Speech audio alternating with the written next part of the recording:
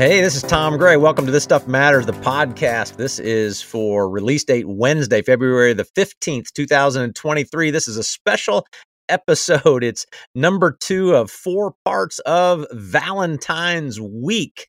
And so we know the love is the most powerful force in the universe. And so we're giving it some extra attention thanks to just our growing army of listeners and fellow revolutionaries who've sent in some great questions. The one we want to tackle today is, could you give any wisdom and insight into the transition into empty nesting? And this one's near and dear to my heart because that's the transition we are in.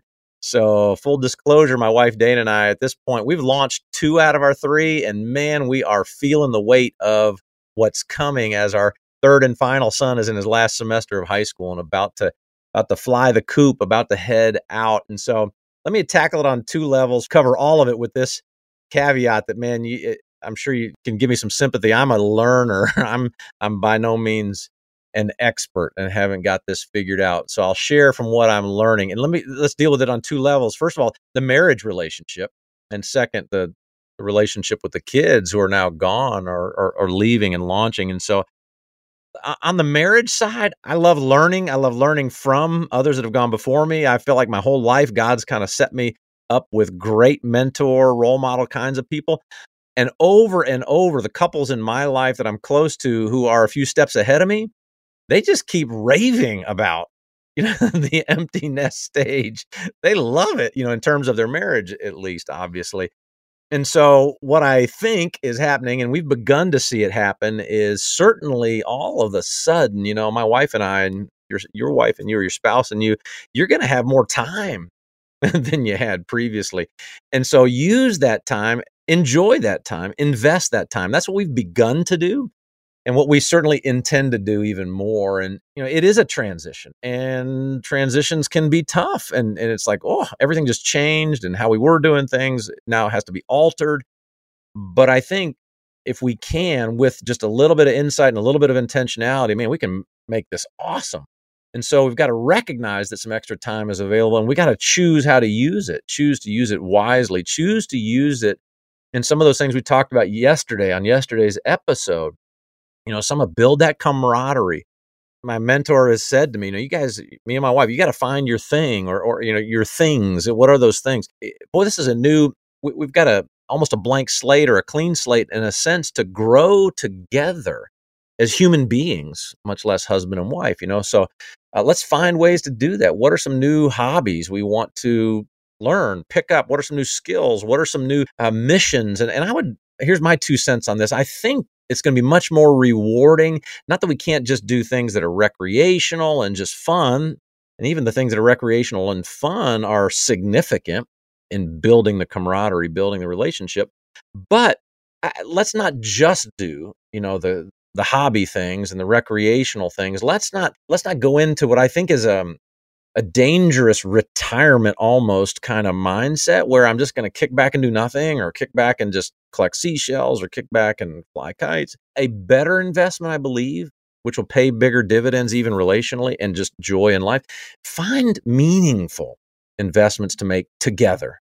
It's not just, hey, we started hiking together, but yeah, that's great. But then I don't know, what's a service project, a mission project, maybe with your church, or make a difference in the world, a mentoring project. Your kids are gone, but I don't know, there's ways to kind of pass on what you've experienced to people coming along behind you with younger kids. And there's lots of those things. So I think that's key. I think, this could be a rude awakening, kind of an adjustment for many couples who had been so consumed together around the project of raising the kids that they really have kind of lost each other in that journey.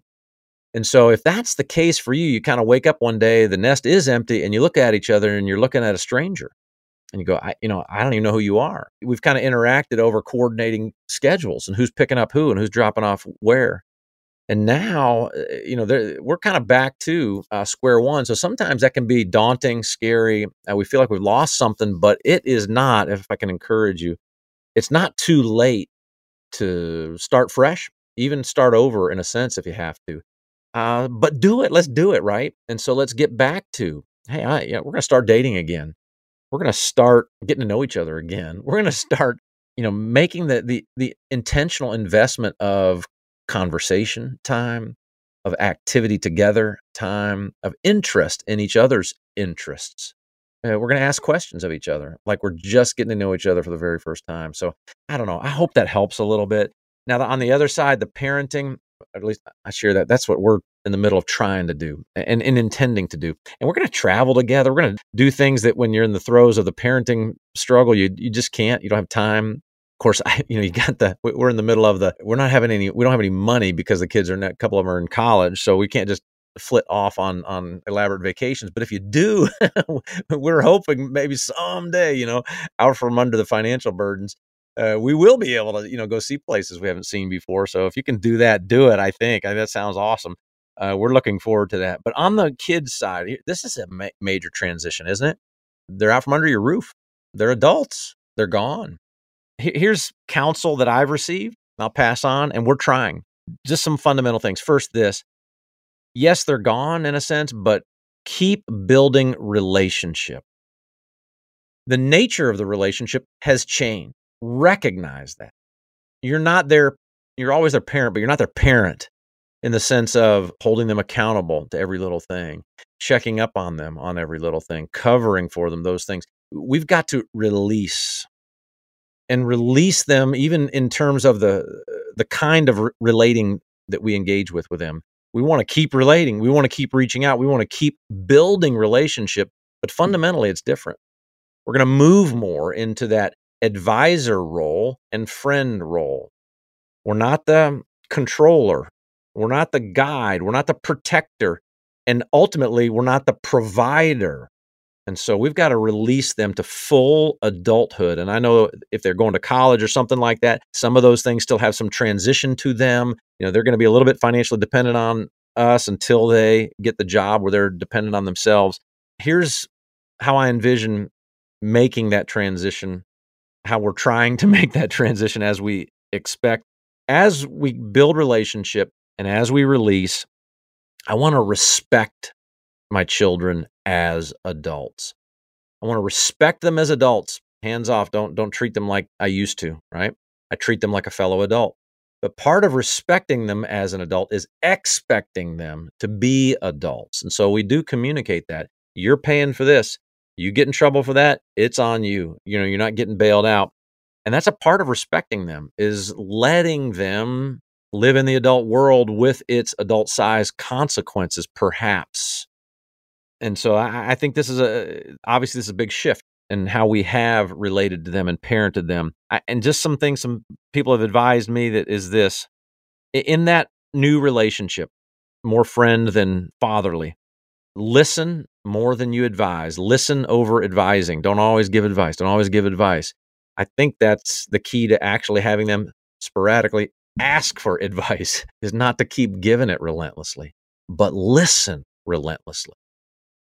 That'll fuel friendship building. That will fuel relationship building. Be a great listener. Let them just talk. If you want them to talk, shut up when they talk. It'll enable them to talk more. So listen more than advise. Number 2, accept more than correct. It's easy to forget how much of a knucklehead I was when I was 20, 22, right? How immature my thought processes were, how idiotic, honestly, many of my decisions were.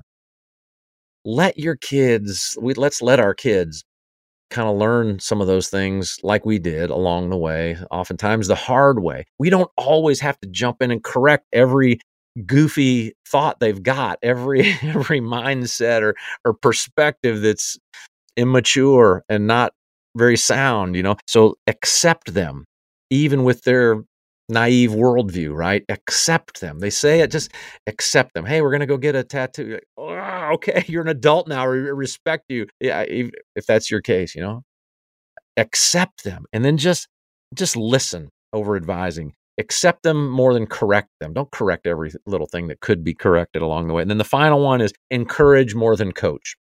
Yeah, just cheer them on. Applaud anything that's even remotely applaudable more than coach. We got to move out of coach role, move out of corrector role, move out of let me give you my advice role, and transition. And we can build that relationship. We can treat them with respect, expect them to grow into full-blown, fully contributing to society adults, fully responsible adults, by listening, accepting them, and encouraging them.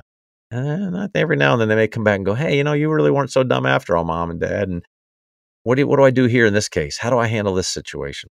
And then we'll be available. We'll have relationship out of which to help them in those ways that we will still have opportunity occasionally to help them. But then I hope it goes, and how I pray it goes with our kids is that we get to enjoy, watching them spread their wings and go, and skin their knee along the way, and have heartaches along the way, and have hard things to deal with. But welcome to life, right? Welcome to adulthood. And so hopefully we let them fly and we enjoy watching them fly.